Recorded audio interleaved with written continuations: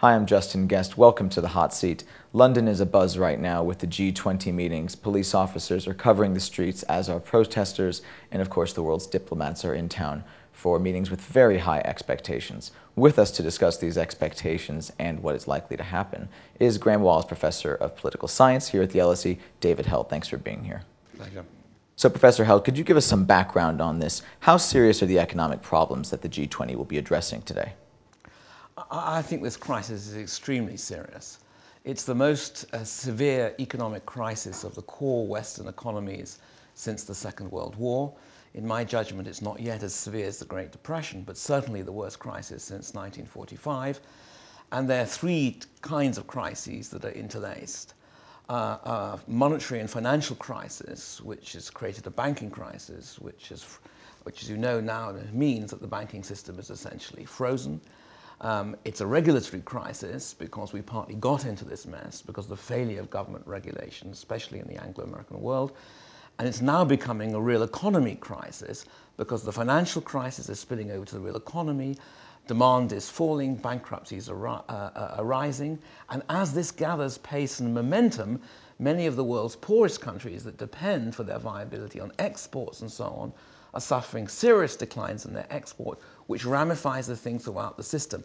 So what started as an Anglo-American monetary financial crisis has become a real economy crisis across the world, which threatens to push the world's poorest countries off the cliff unless decisive action is taken.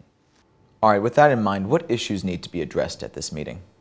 I think that there are at least 4 or 5 which are hugely important. The G20 really has to decide how and to what extent there will be a reflation of the global economy. It also has to face the question as to how the financial sector and the banking sector is not only to be rescued, but regulated in the future.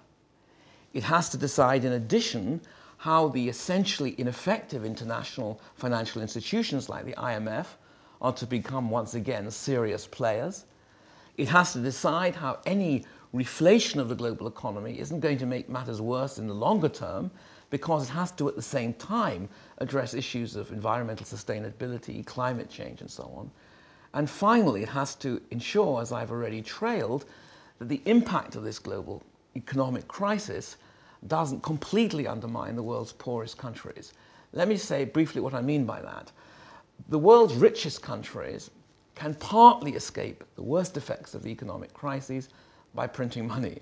They're powerful enough to inject liquidity into the economy and roll back debts or socialize the cost of debts by state intervention, state purchasing of bad debt, the isolation of toxic assets and so on.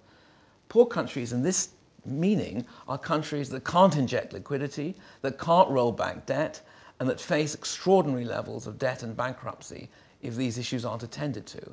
So there's a real question of the world's poorest countries that has to be attended to. So what expectations can we hold for this meeting? What do you expect they'll be able to do? Well, the first thing to say is there are quite serious political differences between the G20 countries.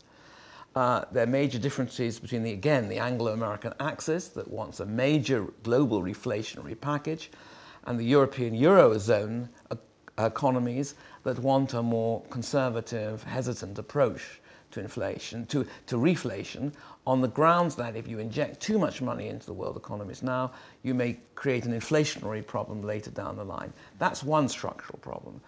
But there's a second structural problem, which is that there's a great difference between the world's debtor and creditor countries.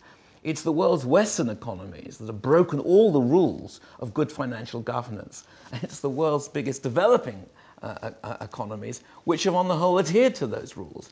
And why would it be in China's interest now that is suffering a world financial crisis that comes from the Western core to simply acquiesce in what the British American axis wants to develop? So there are a number of structural tensions between the United States and Europe, between the United States and China, and through this, politics will have to be done. So will it be enough in the end? What issues will be outstanding at the end of this meeting, do you expect? Well, I think the rhetoric will probably be good. I think Obama obviously attracts enormous attention, and to have his presence there, I think, will certainly give the talks enormous momentum. The communiqué will be appealing in many respects. But the key questions to look out for are these. Will the reflationary package amount to the addition of new monies into the world economy or not? How far will the G20 go on financial regulations, the re-regulation of not just national financial markets, but also of the global financial economy? How far will they go in putting the agenda of the world's poorest countries at the heart of the agenda of the G20? And how far will they go towards reforming international financial institutions? This is a mighty agenda. It could be one of those defining moments where the weaknesses and failures of the multilateral order since 1945 begin to be addressed. Or it could be one of those moments, which we've seen before in history, where the G20, in this case, do not take the right decisions. What do I expect?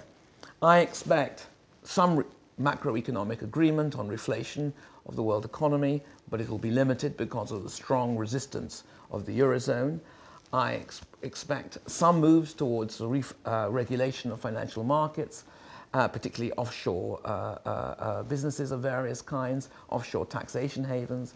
I expect some rhetoric on restricting the bonuses of bankers at the scale they have enjoyed in previous past.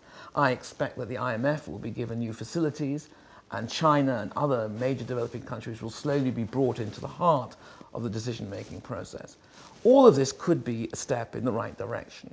But what I don't really expect is a move from a management solution of the problems to a decisive solution to the problems that is both good for social justice, good for the environment, and I should add as well, in terms of social justice environments, sound for the world's poorest countries.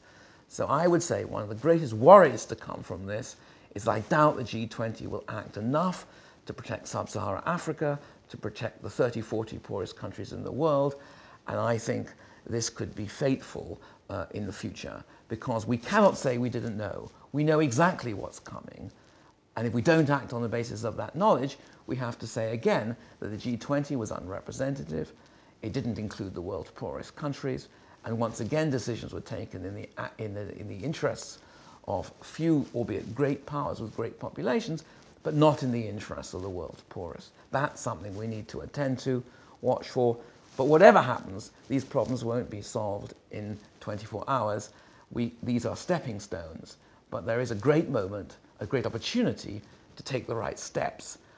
We will see in the next 24 hours whether those steps have been taken. All right, that'll do it. Thank you very much, David Held. You're off the hot seat. Tune in next time for another edition of the hot seat here on the Government Department website. Thank you, Justin. That was a pleasure.